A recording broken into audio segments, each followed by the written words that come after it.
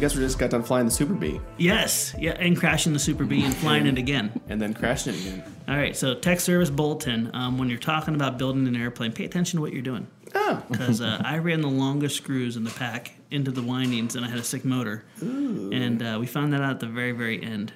And we basically, poor Josh, how did you get me in the air? I had to hold on to the Super Bee until I felt that both motors were pulling evenly. Yeah. Otherwise, we'd have instant catastrophe. Just what you felt in your heart. Just what Yeah. felt right. On a very good... I had to become one with the Super Bee. Yes, you did. And on a very good note, the Super Bee can take a beating.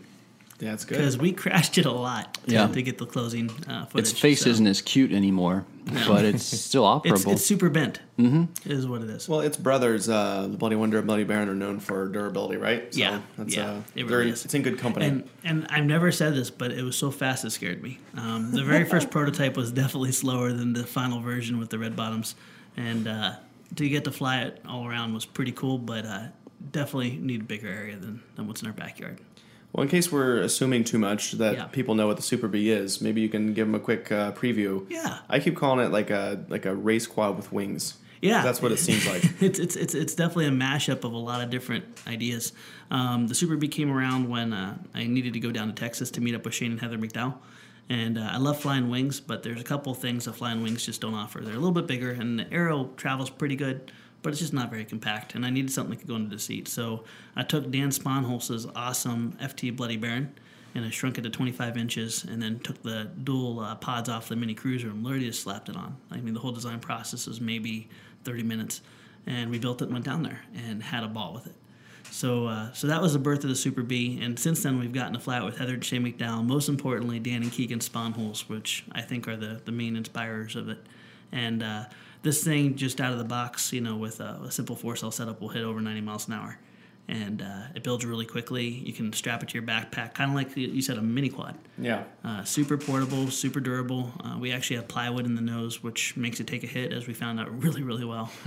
And it's just a fun little pocket rocket. You can put FPV gear on. And the thing I don't like about wings, which makes things difficult, is you have no yaw, and you're pushing the airframe through the air, where this is pulling it through. And with the differential thrust, you have yaw control. So whether you're flying line of sight, FPV, it's not going to you're not going to be using this for gimbaled footage. It's just a really rough and ready to go, fast, plane. And you can shoot a gate because it's so small, really easy, and it tracks like an arrow. Do you think we're going to see some people shooting gates with them? I hope so. I That'd be hope awesome. so. I would love to see, I like mini quads a lot, but the problem is visually watching them, it really leaves you wanting. Yeah. I mean, it looks like watching an alien spider, a very noisy one going through the air. I was talking to some of the mini quad guys and also some of the Rotorite guys, and they said that the wing racing stole the show at the Drone Nationals in New York. As far as just like from a spectator standpoint, because I think they didn't have a ton of spectators, but there were some there, and the flying wings, especially the ones that they're flying there, are just visibly more entertaining. They sound crazy when there's like 6 or 7 of them in the air. They're doing 100 miles an hour. They're just much more fun to watch line of sight compared to a bunch of little black specks running through the air. Well, especially with wings, you can be like, the blue one's in second. Now it's in first. Oh, wow. But with mini quads, it's like, I can't tell. What's happening? The black one's winning. Exactly, yeah. Yeah, the one with the carbon fiber on it. And Right. and here's the thing: is for the pilots, like FPV quad racing is so smooth compared to like wing racing. Wings and even this one kind of bobble a little bit. Yeah. But visibly watching them and witnessing them was really cool. And The profile looks really cool in the air. Yeah, And I think that's the catching up that mini quad racing has to do is figuring out a way, because like you go to a live event like Drone Nationals in New York and you're going to get the best experience by watching it on whatever big screen. You're watching the downlink. That's the most entertaining. Well, you could do that from home. Yeah. So why go to an event? And I think that's one of the things that they're going to have to overcome to make it more mainstream is figuring out a way, either bigger quads, or I know that a lot like DRL have done like LEDs, which I think helps a little bit. Yeah. But if you're trying to make it a spectator sport, like the X Games or something like that, you're going to need something that's a little bit more, visibly entertaining than a little black mini quad going through the air. You can't tell which side is the front or the back. You can't tell if it's upside down or right side up. It's just a little flying robot. Well, one thing I can definitely see is where the drones leave off, the wings and the fixed wing platforms pick up, and then vice versa. Mm-hmm. Like, you're not going to really see a wing shooting through a stadium gateway and then coming out the other end. It just doesn't have the ability to slow down and stop. But what you will see is these beautiful lines and incredible speeds. I know, Heather and Shane, they regularly fly at 100 miles an hour wide open. Yep. And you'll never see a multi-rotor really cruising at that speed regularly. And if you did, you couldn't really even see it because it's so small in the air. It's really cool to see them both together, really. Yeah. And one thing I'm always intimidated about is launching wings. It's really hard to get a good, healthy launch. And Shane and Heather perfected this awesome maneuver, which is pretty actually safe. It just looks scary. Yeah. Where they double hand launch it over their backs. Those big wings, those huge ones, yeah. Yeah, where with like the Super Bee, literally you can hold it right at the center pod, give it half throttle, and you just let go. Yeah. And you're done. And so it'd be kind of cool to see if this catches on. I think we're going to be tuning and tweaking and really getting people's feedback on Super Bee. Maybe there'll be a version 2 or an alternate body. But I would love to see twin-engine racers as a fixed-wing platform kind of enter into the wing scene. I'd be curious. I have no idea how to go about it, but I'd be curious if you hooked up a flight controller to the motors and hooked up some gyros to the yaw control to help stabilize it when you're flying through the air. I think it'd be amazing. I'd be curious to see how that, because seeing how well they stabilize mini quad footage. I mean, some of the footage that people are getting on mini quads now looks unbelievable from a fixed camera. If you hook up the yaw to gyros on both motors to help it stabilize in the air, you wouldn't get that wing waggle that all the wings get. I'd be curious to see how that works. No, it'd definitely be really cool. Speaking of racing, though, too, I did see over the weekend, Lumineer had some little race down in Florida. It was all HD. They were using ProSight Mini Connex. Oh, wow. They were running 8 people at a time with no breakup at all. That's incredible. Yeah, I think that they were looking. The reason they did that race was to test feasibility. They wanted to see like how like a full HD system was handled like in like a racing environment. So I think that was the first race ever with full only HD. Wow.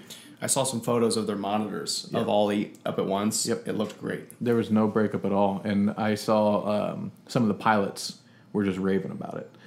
Everybody said it was a really cool experience. So I think it's we're entering a new chapter of FPV. That'll be special no matter which way you see it. I know at Flight Fest, the gentleman let, I think it was you and I, Austin, fly it. And it was funny because it took off and I was dead quiet. And if anyone knows me, I never shut up. And he's like, well, what do you think? Say something. And it was such a sensory overload because all of a sudden you see the world in a mini quad like you've never seen it, where you're not looking at just green grass. You're looking at the blades of grass as you fly by. You're not flying around the flag. You're flying around the Lumineer, and then next the flight test, and then next the other brand. So it was like almost like sensory overload. You could see so much so clearly. You almost had to process it differently. And after a couple of minutes, I found myself able to shoot gates a lot more aggressively than a typical quad, just because you could see it clearly. That's awesome. Yeah, I'm looking forward to trying it. We just got some of those Glyph HD goggles. Can't wait. We have a Mini Connex, too. We're going to... Well, the ProSight, yeah. And we have the Glyphs, actually, interestingly enough, is what they were using at that race. So they were using Glyphs with the ProSights. And I bet that's interesting. That's really interesting. I just got a little bit of time to mess around with the Glyph, and I was using it for silly things like I was using it as a computer monitor, and it's not ideal for that because it still has the dual optics like the Fat Shark, so each eye has its own screen, which in other words means you're not going to get the whole screen in focus. As you Fat Shark users know, you kind of have to pick and choose. There's always going to be a small portion of the screen that's out of focus. So for something like a computer monitor where you're looking all over the screen and reading little tiny text, not ideal. But I'm looking forward. I haven't tried it yet, but I'm looking forward to trying FPV on it because I think it'll be really cool. Well, I think we're going to put it on the Phantom immediately. Phantom Inspire, it's a perfect plug-in. There's actually a little adapter that you have to buy, which I did order for the Phantom 4, but that's going to be really interesting because you don't need to see that crystal clear peripheral, So, and also I think it's probably good for like watching movies and stuff like that. Again, you don't need that. You're not reading text, So yeah, it'll be really interesting to see. For people that don't know what we're talking about the Avegant Glyph. It's a HD headset type deal. And makes you look like Geordi from Star Trek. Exactly, yeah. It's definitely crazy. Should be battery in it now if you want to. It looks like. Should I demo it on the podcast? Yeah, show people. I'll try to be really descriptive. It looks like headphones that you wear incorrectly. Yeah, it looks like Beats that you wear over your eyes. Looks like the headband part goes over your eyes. At this moment, Josh is putting on the Avigon Cliff. But one thing that he looks great. Too. He does look good. They look cool. One thing that I think will be cool though, like with the Phantom. Whoa! Isn't that amazing? Yeah. It's shining into your soul, man. It's really bright too, and I even tested it outside in the sunlight, and you can still see it perfectly. Well, and the way it works is you're not looking at monitors; it's actually a projection. And I don't know how to describe it, but it literally is shining the image into the back of your soul. Your soul, yeah. And I don't know right now. I think Josh, you just look at the box, right? It's almost like floating out in the middle of nowhere. It's beautiful though. It's like you're lining up two windows. To your eyeballs, and then when you're there, you're immersed. It's cool because the box that's inside the circle, my perspective shifts if I close one eye and then the other. You can adjust. There's little adjusters on the top right there. So that's like your pupil distance, and you can also. No, but I mean if I look with both eyes, the box is right in the center of the circle. But if I close my left eye, then the box is a little bit over to the left, and vice versa with my right stop eye. closing your eyes. Well, no, I'm just saying. It's cool. Really good. It's cool. My soul is really digging it. Well, and I mean the features of this thing. I mean, we tried out Zeiss in the past. I am blown away, and I know there is a little adapter you can also order that will let you plug it into just typical SD. Oh, okay. And use it for SD as well too. Yeah, nice. And the thing that I'm excited for, especially like with the Phantom from like an aerial photography and video perspective, is it's very bright. So the screens are really bright, so you can see it no problem outside. But it's not using eye cups or like a face mask like traditional Fat Shark goggles. So you can actually still see out of the top and bottom. And one of the things I've noticed flying the Phantom a lot is when you're doing the aerial photography, a lot of times it's like a line of sight / FPV mix style of flying. You're doing both. And I think the glyphs will be. I know Eric. He uses the Zeiss, and he likes the Zeiss because he holds them down on his nose, and he can look at the screens, and then he can look up and see himself line of sight too, which is kind of cool. Yeah. I think the glyph will be good at that as well. I'm excited. I know it's going to be really cool to see how this technology evolves, and it really hasn't evolved too much other than better optics, better signals.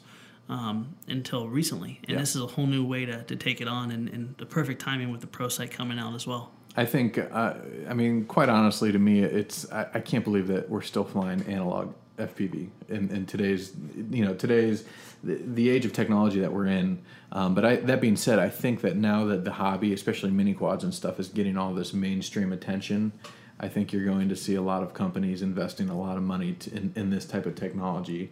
And I think in a few short years or even months we're going to be looking back, oh, remember when we used to use those old analog Fat Sharks? Oh, yeah, that was just 2 years ago, even though it seems like 10 years ago. But it's going to be awesome. I'm looking forward to it. Well, probably a couple years. Yeah, it's probably what we're looking at of analog flying still. Because if you look at the release time in between the Connex Mini and then the Connex Pro Sight, that was like less than a year. Yeah. That was like 8 months or something like that. So if they can keep reducing the price point and keep increasing the reliability, and especially I think the amount of people able to fly at once, I think if you can get that nice medley of things together, then it's gonna be a game changer for sure. Times are changing. Yeah. Hey, speaking of goggles too, we also have the Fat Shark SEs coming to our store. We do. And if any of you guys don't know about these, they're the coolest looking Fat Shark goggles yet. I got the opportunity to go down to Shenzhen and do a tour through Fat Shark Immersion Factory, and that's when they showed it to us. And they're orange and black, first of all, which is a beautiful color combination. It looks sweet. Better than the white. Yeah. It has the resolution of the SDs, but the field of view of the HDs, if I'm describing that right. Yeah, the resolution is the same as the Attitude V3s, and then the field of view is the same as the Dominator HD2s. Yeah. But if you're flying analog, that extra resolution doesn't get you a whole lot, but that wider field of view does. Yeah. So I think that's why I think these are going to be a really popular goggle. And he price pointed them really well too. They're priced very similarly to that of, I don't think it's exactly the same price, but they're just a little bit more than the Attitude V3s. Yeah. So to me, that's the right buy. Yeah. So I'm excited to get those in the store. Yeah, they're on the store now. If you click In Stock Notify, we'll let you know. Yeah. We'll get some in. So. Yeah, good stuff. So it's been a busy week. Yeah, it really has. We've had busy past couple of weeks. Something I don't think we've talked about yet on the podcast is we just got back from Flugtag not too long ago. Yes. Which Josh, you and I went, and then Alex and Josh Scott did not go. So maybe sorry guys. So maybe we can tell you guys a little bit about it. Yeah. It was awesome. Yeah. We won it. We did win. And spoiler alert. The best part of it, and I know we said a lot, but we can't say it enough, is we won People's Choice. Mm-hmm. And that, to me, because we I don't want to say we lucked into first place, but a lot of things went wrong for other people, and a lot of things went right for us. Yeah. And but People's Choice was from you guys, so we really treasure that deeply, and thank you, because that was in the course of 4 days? Yeah, a few days that you guys came into action and put us ahead. Yeah, so it's how the People's Choice Award worked. For those of you that don't know, is that so Red Bull puts out this challenge for each Flugtag, where basically the people get to decide an award for each Flugtag. And how you do that is you give a specific hashtag for Twitter and for Instagram, and then you post those. And then there's a system on Red Bull's end where it shows like an active ranking. So here's the group that's getting the biggest push or whatever, or the biggest, and also people live at the event during the Flugtag can use those hashtags to vote for who they want to win. And so I think we started a couple of days before the event. We were really behind. We were like, I think the top team had like 40% of the vote or something like that, and we had just like maybe 10 or 15% or something like that.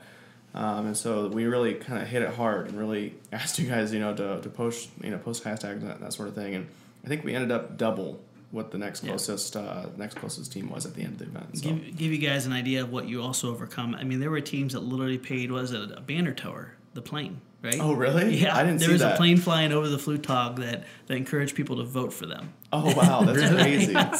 So that's what you guys overcame, and then there's another clever idea. Yeah, a very expensive, clever idea. I think. It didn't work. And you guys also gave us the opportunity to pass up, what was it called, the Flying Dead? One of the teams was doing like giveaways and that sort of thing, and that was the team that was leading initially, but we just absolutely won. We won the People's Choice Award, and thanks to you guys for all your participation. So that's what we hold most dear, and in the whole journey, basically we had 10 days, 2 weeks. And Josh, you were really instrumental in helping us build this plane, weren't you? I put my blood, sweat, and tears into it. Probably like 5 or 6 days, I think you were on this thing. Yeah, we had a good time putting it together. Bob is obviously a huge help with that as well. A bunch of people put in a lot of work for it, but it was really cool. It was cool to see it fly. Even though I wasn't there, it was great to watch the video and see something that so many of us put work into and collaborated together to see it fly, but definitely even better to see it win. Yeah, it was a blessing. We had basically 10 days because we literally got back from Oshkosh, and we designed the plane on the way home from Oshkosh, and then got the materials the next day and really hit it hard. And it was a real thrill to think just what those 10 business days, what it turned into. And on day 9 was actually when we were assembling it at the Flugtag. Yeah. And I never, been more proud of the team as a whole. Everyone really jumped in, and it was a real special thing. There was a lot of obstacles we had to overcome, even up to the Flugtag, where we got to see the best of everybody. Yeah, so it was really wonderful. Yeah, it was a lot of work. I mean, there's some teams that it looks like they put it together a couple of nights before, and it's probably because they did. There's some teams there that looked like they've been working on it for years, and they might have been. Yeah. And we were definitely somewhere in between there. But yeah, it's a lot of work. Yeah. A lot of work for something that doesn't last very long. But overall, it was a really rewarding experience. Mm-hmm. And if we had to do it over again, I would. If we had to do it over again, I'd push harder. Yeah, that was a unique story in itself. There was, if anyone watched the video and it's like, man, it looks like they just kind of like dumped it overboard like it was a dead fish. We kind of did. Yeah. There was unfortunately 2 injuries before us, and some of it was wind related, and so they actually cut the runway down in half by the time we got up on the dock. And then also they were saying, you don't push that fast. Yeah. Keep it slow. And we weren't sure when the flying speed, there's only a pound. It sounds like saboteurs to me. It does. It's like someone got paid off. But I kicked myself because we probably were running like 6 miles an hour, 7 miles an hour when we dumped this thing over the edge. And the wind probably gave us an extra 3-4 miles an hour. But we could have done better. And seeing that pull out, I was trying to, I'm not a mathematician, physics guy, but I was trying to calculate the distance when he started actually rotating, and he couldn't have been over 12 miles an hour. To think we could have really pushed as hard as we could and gotten that lift into the wing earlier, how far that would have gone, because like 15 to 20. Yeah, crazy, He had full stabilized flight at the very end when he touched down, and that would have been really cool to witness. Yeah. But next year. They had some gusting headwinds earlier in the day that was like sending people flying crazy, like over the side and stuff. So I understand what the reasoning was. They'd rather have lackluster flights and keep people safe than have a world record breaking flight and have risk there. So it's just kind of a risk mitigation thing on their part. But I do think if we would have had that extra runway time and if we could have pushed harder, I think that would have been pretty crazy flight. And this would be a good opportunity to really, thank the Red Bull crew, specifically Nikki. Yeah. Nikki was one of the head organizers of it, and the whole team, the young ladies working, the volunteers, the safety people, even the person that dragged us out of the water. The all of you guys out of the water. Literally, they were just a definition of professional, kind, friendly, encouraging. I wasn't sure what to expect with Red Bull, and I can't wait to work with them in the future. It was really a cool experience. Pretty cool company. It really is. I think Austin said it best. They're not really a beverage company. They're more of a content company. Yeah. They just happen to sell energy drinks to fund everything. Well, it was funny because we had trouble getting to Red Bull. The address we were given was on the opposite side of the road, and it was like a 20-minute detour to be able to go around to it. And I felt so bad because we saw this those Red Bull Mini Coopers that drive around? Yeah. We saw a Red Bull Mini Cooper, so we're like, let's follow it. And we literally followed it like to the heart of town, and they pulled over, and while they were parallel parking, I double parked with the flashers on and jumped out, and like a stalker ran up to their window and tapped on it.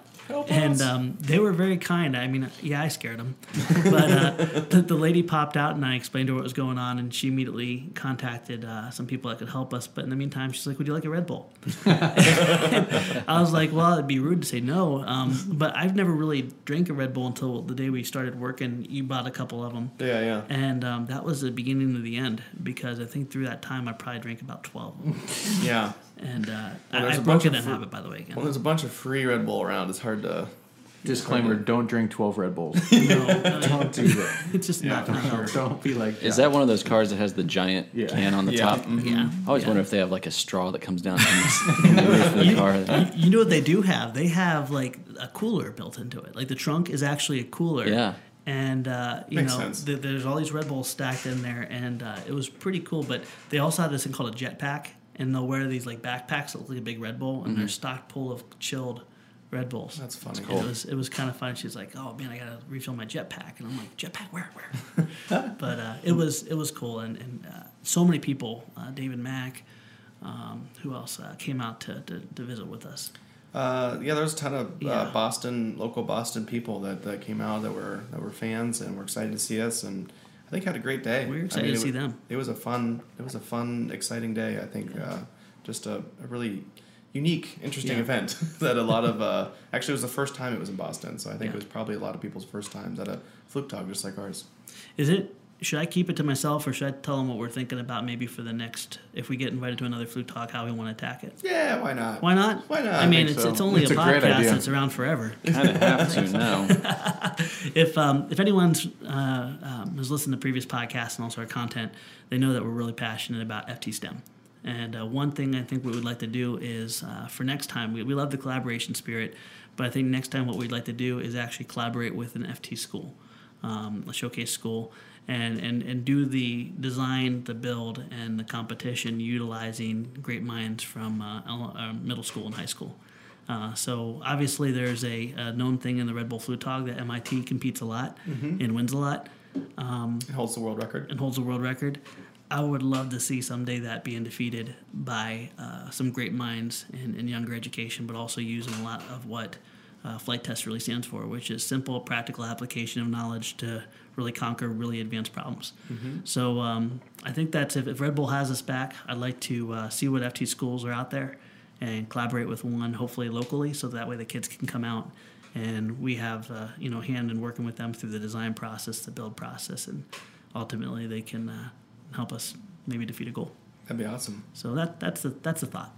FlightTestM.com. Yeah, FlightTestM. Oh yeah, should we plug FlightTestM.com and tell people it's officially out now? And please, if you're a teacher, bring it in your school. Or if you know teachers. Yes.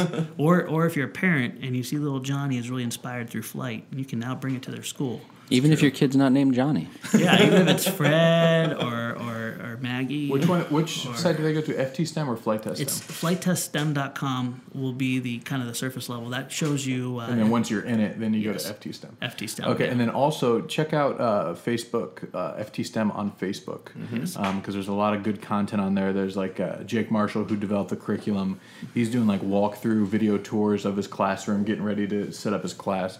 Really, really cool. Every time I see it, it makes me jealous that I didn't have something like that when I was in school. And this isn't just me talking. If I would have had this back in high school, it would have changed my life. I didn't find passion behind my work until a couple of years after I was married. And I had a lot of catching up to do with getting a thirst and hunger for education, where these young men and women going through, and really when you take something like aviation and you teach them how to defeat it at that young of an age, the way STEM works is not how well you fly or build. It's how well you attack a problem through the engineering design model. And Jake has just done an incredible job teaching kids to use, analytical thinking, practical application of knowledge to solve problems. And that's something that if you can learn at a young age on how to communicate problems, how to solve them, how to even communicate a failure, that is a life lesson and a life skill that will take you a lot farther than just hitting out of the park out of luck. And I would love to see this go into schools. And also, I mean, it's half the price of the robotics programs. Yep. And the kids get to bring home their airframes and introduce to their other friends and their family and then fly as a family. So for me, it's a dream to see it become a reality. But thank goodness we have great people like Jake and Robert also, who's doing a lot of our back-end programming and the design website. What a thrill to have them on the team. And even if you're not a teacher, even if you're a student, or even if you're an adult that's done with school and you know teachers, don't hesitate to spread the word about our curriculum, because FT-STEM is a very, very hot topic at all schools. My mom works in the school systems here in Ohio, and even some of my friends who I went to high school with that are now through college and actually teachers, they're all asking me all about what this is. So even if you're a student in school, show this to your teachers, because a lot of schools have a budget set aside for this type of thing. And it's something that could be a reality in your school or in one of your friends' schools if they're teachers and stuff like that. So please help spread the word about it. Also, a big part of simplifying the FlightTestSTEM.com website was to make it easier for people that aren't teachers to get involved. So if you're just looking for like a fun educational activity, for a group of kids or wherever your program is, there's two up there right now. There's one that's called I forget what it's called, but it's the space shuttle one. Yeah, Mission Control, we have a problem. Yep. And so they build a foam board space shuttle, and then there's activities and problems to solve based around that. And then there's a second one that's with our FT Sparrow. Called the Sparrow's Egg. What is the Sparrow's Egg? And so there's obviously they build a sparrow, and there's problems based around that. They have to fly an egg, a certain amount of feed. Yes, and it's always nice when there's eggs involved. Exactly. So, yeah. But so there's a few activities there that you can be a teacher, but you absolutely don't need to be a teacher to run a program like that. If you have a group of kids that you want to get involved in the aviation and educational way. We didn't want to box us into just being only schools. We wanted, youth centers, things like that, Boy Scouts, summer camps to be involved. If you go to our store, flighttest.store.com or store.flighttest.com. Store.flighttest.com. You're going to actually see a little STEM tab. Yeah. That's for everybody. You can get the same resources because we don't care how you use it. We just want you to use it and impact lives. So, check it out. And it's just an exciting time to think that we can actually talk about aviation entering schools. And it's not what was that? Sorry. I think I was looking to see if Fluke Talk is on the Red Bull TV app yet, but it's not. It's not. Soon. I hope. That scared me. I thought there was a man under the table. There was aliens coming to get us. Somebody was tapping into our link. That's been special. I do have to say that was a flawless segue from Fluke Talk to STEM. I know. Now we need to find a segue to something else. Well, I got a segue. Josh, you've been busy. Yeah. If any of you guys listened to a couple podcasts ago, Josh has a passion for interviewing World War II vets. Yep. And you got to meet up with some people. I have, yeah. I've met up with a few guys so far and have a few more coming up. Actually, this coming Friday, which when you listen to this, it will be today. I'm meeting with a 97-year-old veteran who fought in the Battle of the Bulge. So I'm really looking forward to that. But yeah, some of the things that some of the guys I got to meet with so far have been just incredible. It's just so cool to hear these stories, and that they tell them with so much humility, but also pride. And it's really cool. It's really cool to see, and they really you can tell that they really enjoy that I'm taking an interest in what they're having to say. Some of the guys I've talked to so far have had some really crazy stuff. One gentleman I talked to, his name is Mel. He was a medic in the European theater, also during the Battle of the Bulge. And he had some. He was a funny guy. He had some really funny stories, but he also had some really impacting stories as well. One in particular, he in the middle of a battle, he found one of his friends who he had been through a lot with. Actually, let me back up just a little bit because Mel has 3 Purple Hearts. Oh my goodness. 2 of them he got within 8 days of each other. So he got wounded, and then he got fixed up, and then within about a week he got wounded again.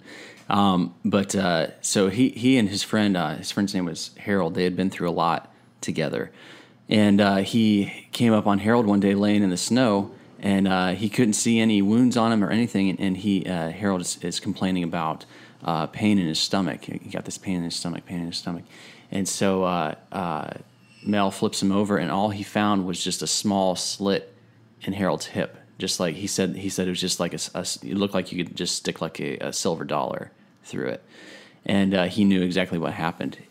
Harold had caught shrapnel, went up through his hip, and tore through his insides. I'm sorry if this is getting vulgar, but it's true. Yep. So he knew there's nothing he could do for him. The medic station where they could have possibly done something, but probably not done anything to help him, was hours away, and there was nothing that he could do. If he was to carry him back, Harold would have been in excruciating pain for the entire trip back, and he would have died on the road anyway. So this is Mel's one of his best friends that he served with for a while, been through a lot together. And so he said that all he could do was just sit there with him, give him some morphine to take the pain away, and just sit there with him until he passed, and just calm him down, just comfort him and be there for him, it was a pretty crazy thing to hear, either way, but to hear it from the person who lived it and experienced it was really mind-boggling. So, wow. Yeah, so I've been able to hear things like that, and like I said, he's had some other stories as well that were actually kind of hilarious, some of them. But I met another gentleman who was a mechanic for the amphibious vehicles that go from the ships that take the soldiers onto land, and he was stationed off of Iwo Jima when we were fighting there. And he shared a story about when they raised the flag on Mount Suribachi, the flag that we're all familiar with from the memorial in Washington, D.C., that famous picture, which, side note, the picture was staged after the actual flag went up. A lot of people might not know that, but it's true. Still a good picture. Yeah, really good picture. The symbol is the important thing about it. Yeah. But so this guy, Jim, he was the mechanic on the amphibious vehicles. He was actually out on a ship, and while the battle was going on, and he had Mount Suribachi like right there in his sights. He was standing there looking right at it, and no flag or anything on top of it. And he said all of a sudden all of the sirens and whistles and all this cheering from everywhere just started going up. The entire fleet just started going crazy, and he looked up on top of Mount Suribachi, and there was the American flag flying there. So he had pretty much a front row seat to seeing that flag raised, and I can only imagine what that felt like to experience that and to see that going up. And whether or not he knew at that moment that was history being made, I don't know, but it had to have been a really uplifting experience for him to be able to see that. So that's just a couple stories that I've gotten to hear, but it's really been exciting. It's really been great, and I'm going to keep it up, as long as I can. And I'd love to be able to do more traveling. The people that I've met with so far have all been within a hour radius for me. There's a gentleman that I'm hopefully going to be meeting up with in the Columbus area, so that'll be the furthest one I've traveled so far, about 2 hours. So as of right now, I've only been meeting with people pretty much in my general area. But I'd love to be able to do some more traveling. With that comes, requirement of funds and everything. But yeah. So right now I just have on my personal Instagram account, I just have some of these stories, and on my personal Facebook page. But I am thinking about just starting a separate Instagram account just specifically for these. There's a lot of Instagram accounts out there that share some really cool World War II photos, and there's even one that does a similar thing to what I'm doing, where it actually goes and finds the men who lived it and shares like a picture of them and their stories and everything, which is similar to what I'm doing. That's cool. So I just got to come up with a cool name for it. Well, and one thing, Josh, I love to hear your passion, but you just talked to some people that were in some major events that shaped the war. Yeah. The Battle of the Bulge. And then here, Iwo Jima. Yeah. But also, when you travel with us, I'd love to see where people, when they do come, it seems like aviation and military seem to go hand in hand very well. Definitely. I would love for people to be able to know when you're going to be where. Right. So that way, when we are at an event, they have the opportunity to meet up with you as well. So we'll in the future, we'll definitely be letting you know where Josh is going to be. And if you have a grandparent or you have been in one of these theaters, you guys can take the opportunity to connect. And you've had quite a few people reach out to you already. I have, yeah. Since the last podcast when we talked about this a couple podcasts ago, I've had a few people contact me by email already to let me know about their grandfather or their friend's dad or whatever who served in World War II. And so I've established those contacts as well. I'm debating on whether or not, some of them are pretty far across the country. So I'm trying to figure out, am I going to try to actually meet up with these people or do a phone interview when they're that age? It's sometimes difficult to do a phone interview. A lot of them don't even talk on the phone. They just have somebody else communicate for them. Yeah. But yeah, I would love to be able to establish as many contacts as I possibly can, and then find a way to make it to them, to meet up with them. It's really special. It's really cool. Are you recording like audio or video or so far I've just recorded audio just as voice memos on my phone, taking pictures on my phone. But like I said, it started out as just a personal hobby, but the more that I do it, the more people are really appreciative of it, and the more interest is gained in it. So I am seriously thinking about stretching it into something a lot bigger. Like I said, I want to start a separate Instagram account so that it's not just, people don't have to rifle through like, awkward personal pictures of me in order to see this stuff. But I wouldn't mind making it into something bigger, a more obtainable and more entertaining. That's a bad word, but just a bigger medium for people to be able to really experience it. The whole idea, the reason why I'm doing it for myself is because I really have a great respect for anybody that served during that time in any capacity. It means a lot to me, and I think that with that generation so close to passing and being completely gone, I just feel like it's an important time to kind of rekindle the awareness of what they actually went through and what they actually did to the generation that is up and coming right now. Yeah. There's a lot of parallels to their time and our time now, and we really got to share up in these final hours some life lessons that were learned during that time to bring them back to reality, to keep us from either making the same mistake again, or to how to prevent it. Right, and one of the main values that I pick up from these guys is like I said, humility, but also just a sense of being part of something greater, where it's not so much a selfish ambition that drives you to do something, but for the better, for the good of the generations that follow after you, and for the good of everybody that you're affiliated with, whether you know them or not. Just like the betterment of your country, because your country is people. Yeah, really cool. Well, Josh, thanks for sharing, man. That's really cool. Yeah, sure. Do you want to plug your Instagram, Josh? So until you find that sweet name for... Yeah, absolutely. The sweet name that I have now for my Instagram is literally my full name. Joshua David Scott. No spaces, no underscores, no hyphens or anything like that. That's on Instagram? That's on Instagram, yep. And then if anybody has contact that they'd like to share with me, you can email me at joshua_direct@yahoo.com. Yes, I still have a Yahoo email address. Nothing wrong with that. Old school. I like it. Well, that's awesome. Thanks for sharing, Josh. Yeah. I just got back from Palm Springs. Oh, nice. So I don't know if you guys have seen the media release, I guess you can say, but Parrot has a new toy out. The Disco. Disco. Parrot Disco. By the way, and I think if you guys have watched it, and I want to definitely take some time here in the podcast to talk about Alex's Awesome Vlogs. But if you guys have been watching Alex's Awesome Vlogs, that should be what they're called. Alex's Awesome Vlogs. They're awesome. I really enjoy them, and they're incredible. And you guys, the feedback you guys are getting is pretty awesome. But got the opportunity through Parrot to go down and check out their newest release, the Parrot Disco. And something really special about the Disco is it's a flying wing. It's not a multi-rotor like the Bebop was, or their predecessor, the Parrot drone. I've never seen a wing that you can hit a button, throw it even terribly, and it flies up to an altitude, circles. Everything just worked. And to see this technology kind of come into light now is pretty inspirational. So look forward to a video on that. We're going to do just a release video, what we saw, what our thoughts were. I mean, nothing's perfect. The one thing that was kind of a letdown for me was the FPV experience through their goggles, which are included. They're called cockpit glasses. It was a little bit. It was SD basically, 720. They call it HD, but it's 720, 30 frames per second.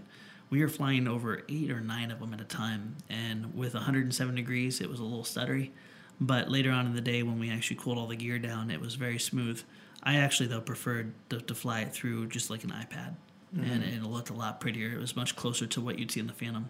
But they don't use a gimbal to stabilize anything. They use a camera with a 180 degree field of view, and then it transmits down at 720, 30 frames, and then it records internally 1080, 30. And the only downside with that is you're not getting 4K. You know, it seems like 4K is now the norm, you know, but the plane flew phenomenal. I even pulled this nice snack lady that was driving around giving us snacks, made her fly it. And the plane maintains altitude on its own. You push forward on the stick, it goes down at a predetermined rate. It goes up at a predetermined rate. Full stick forward gives you the fastest efficient speed. Full stick back gives you the slowest manageable speed. So you simply cannot stall and crash the plane. And then the features like auto land, return to home, everything just worked. Kind of sounds like a fixed wing Phantom. It really does. I hate to mix up brands, but yes, which is a good thing. It really is. It's probably one of the highest compliments you could give it. The best thing, the flight time. Usually when people give flight times, there's a bunch of asterisks behind here. Like the Phantom. You know, it says 25 minutes. In reality, what is it, 15? They say 28 minutes on the Phantom 4, and you get 15 to 20 with normal flying. If you just hover it there, maybe you'll get 28. Yeah. Hover it there with no wind. Brand new battery. But yeah. just standing still. This I flew for almost 30 minutes, and I landed it. I had 77% of my battery left. And when you send these things on the geofence missions, and we'll cover all this in future content, but when you send these on missions, it's such an efficient setup. You got about 50 miles an hour cruise, and you're just sipping. I mean, it looks like a glorified mini quad motor, but it's so efficient. And when it comes into land, it actually reverses the prop to slow it down for the last little bit, and then also fold the prop back. Nice. And it made landings that were so gentle. It was just incredible to watch. So it just lands on its own. It lands. Yeah, you literally set it up for its final approach and point it towards the area. It doesn't come around and automatically sit in the spot that you set it for. So you set it up where it's clear. Yeah. And then you hit the land button, and then you take your hands off. Wow. And it has a set rate of descent. And then right before it gets above the ground and it's about to touch down, the sensor on the bottom sees it, and then it reverses the motor and it slows it down from maybe like 15 miles an hour to like 5, and it just sets on the ground. That's crazy. So if this is where wings are going, I'm really excited. And I found out at the very last moment they're going to hopefully take Chuck, which is the brains of this thing, and make it a orderable part. So you don't even have to put it in a Disco. Their passion really is around flying the technology and using the technology. So like the guts of it, the camera and the control and the autonomy, that's all going to be sold separately from their wing. That's cool. And it's, we're used to building arrows and sparrows for under $100. This is $1,300. It's expensive, but I think it's going to hit more of like that Phantom market than it will like the DIY, like hobbyist. I think, hobbyists would still get some enjoyment out of it, but from what it sounds like, Like, for example, it has the same type of camera as the Bebop. If you're not familiar with the Bebop, it's a fixed camera, so there's no gimbal, but it shoots a very wide, high-resolution shot, and then it stabilizes the footage kind of on the fly. Right. So it's digital stabilization. And, you know, I'm sure a lot of people have to say about the good things and the bad things about digital stabilization. But it worked the Bebop worked pretty well. Oh, yeah. And I'm imagining that the Disco is going to be pretty good as well. The nice thing is about there's no moving parts, like in a moving gimbal, especially on a wing when it's, you know, auto landing, even at 5 miles an hour, you can damage something. There'd be a good chance of damage. Yeah. This is a fixed camera, so there's just a little lens on the front. And it still gets pretty smooth footage, which is awesome. One of the best things I saw is just with their Sky Controller 2, you got about 1.2 miles range. And I didn't believe it either, but we were on this mountain range, and one of the engineers took off geofencing, was flying the whole range up and down, and it didn't lose anything. And on the on-screen display, it shows you like a little radar, and you keep the green where the plane is in the center of it for optimal range. I didn't have a single brown out or blank out. And the other thing I really liked is there was another pilot going around, and Chuck has a feature where you don't have to use a Sky Controller. You can actually plug an S-Bus receiver right in and fly it as an RC plane. And this guy was going nuts. And when I say going nuts, I mean he was flying it hard. He was hitting trees with it.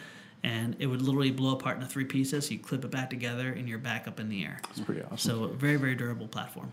Well, even though it's got a higher price point, I think it'll be, like, especially for, like, the tech side of things, like a really nice entry point to RC. Yeah. Just to find out if you like it and to make it so it's pretty rewarding and pretty achievable. But because for people that are Phantom customers that are buying a Phantom, when you're buying a Phantom, you're more buying a camera than you are buying something that flies. You're basically investing in a different point of view. Yeah. And so if you don't have anything to take footage of, owning a Phantom gets pretty boring pretty quick. You know what I mean? Like, you got to have something to film. You got to have a subject. It's kind of like buying a GoPro. Like, a lot of people buy a GoPro and they think, my life's going to become awesome when I buy this GoPro. When in reality, you realize how not awesome your life is. The reality is it goes to the drawer pretty quick because you don't really use it a whole lot. It's what I like about this Disco is that it sounds like it's a blast. And it sounds like you're actually covering some ground. You're actually,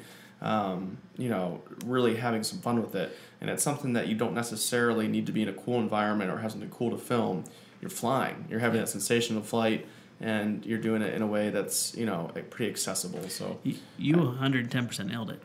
Even Henry Sadhu's speech was not about take selfies with this or anything like that. It was experience the sensation of flight. Yeah. And when you have it stabilized, the airframe stabilized, and like Alex said, the video footage is stabilized, you have this heavenly experience of flight where it's smooth. I was flying up against a mountain range where turbulence shooting up. I didn't know. Wow. Things stayed on track. That's cool. So sorry, I didn't mean to cut you off there. No, not at all. I was done. But yeah, I think that if you can get people to have that sensation of flight, they'll come back to more. They'll find other ways to get into it and start to research and, maybe find, somebody else on YouTube that's doing flight stuff. So. Yeah, it's definitely a gateway drug. It's, if you have more money than you do time, then this could be a good option. If you have more time than money, the DIY atmosphere is a good way. Yeah. But it doesn't handicap you. If someone learns to fly off of this wing, it's not going to be like with the Phantoms where they kind of handicap you to be used to just pushing forward, or when you go to conventional, you're mixing throttle in and stuff like that. This really does teach you the basics of flight, and it teaches you some of the core principles, so you can go to the RC world a lot quicker. That's cool. And it was evident when they gave it the option to become an RC aircraft as well. Oh, nice. So really cool stuff. stuff. I'm looking forward to the video on that. Can't wait to see it.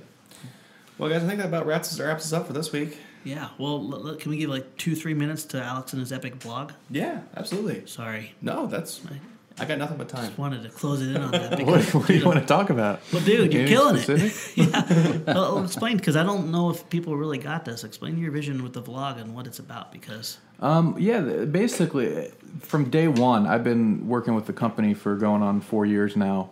And even back in the early days of when I was there, back when when I got hired, I think we had 28,000 subscribers.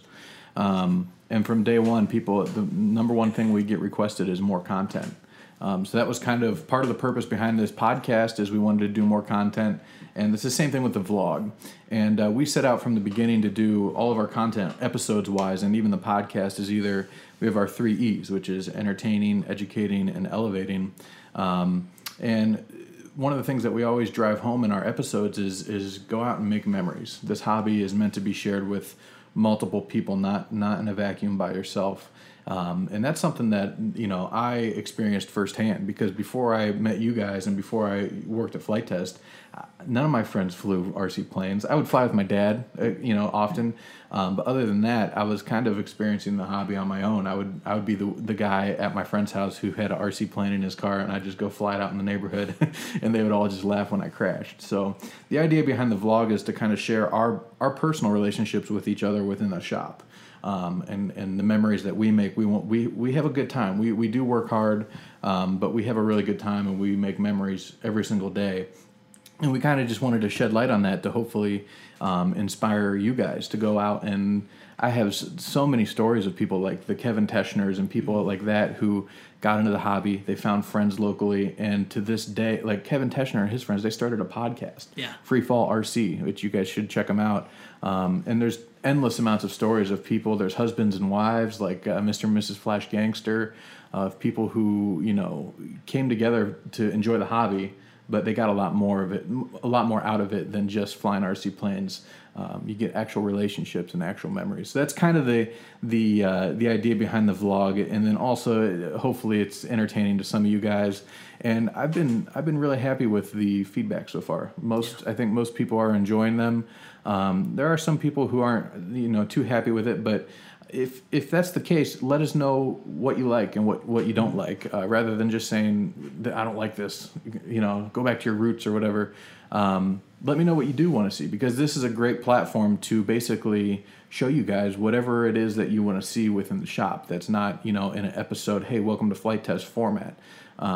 So leave some constructive criticism in the comments, because we're reading them all. And appreciate all the great feedback, and if you have any constructive criticism, let us know, because that's very, very valuable to us. Nothing's going to happen on Monday or Wednesday either. Never. That's kind of the cool thing is, you said it so beautifully. We love each other. We really want to show people that relationship behind that. That's our number one passion, is the friendships that we have and fostered through Flight. Yeah, also I should put a little disclaimer that the vlogs are typically the most interesting and entertaining 8 to 10 minutes of our day, and that's not how it always is in the shop.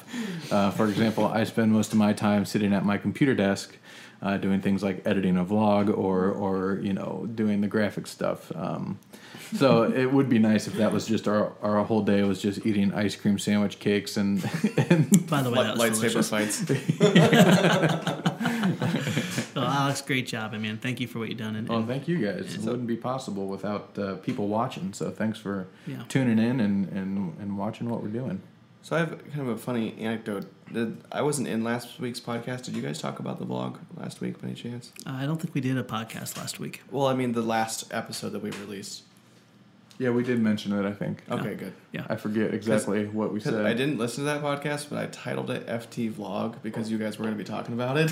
Yeah, we mentioned it at the beginning, I think. So as I say, I should go back and change that title if you guys didn't talk about it last week. Those people are liars. Yeah, right. There's no vlog. I don't remember what we talked about, though. It's kind of funny, though, listening to a podcast about a vlog. That's just saying.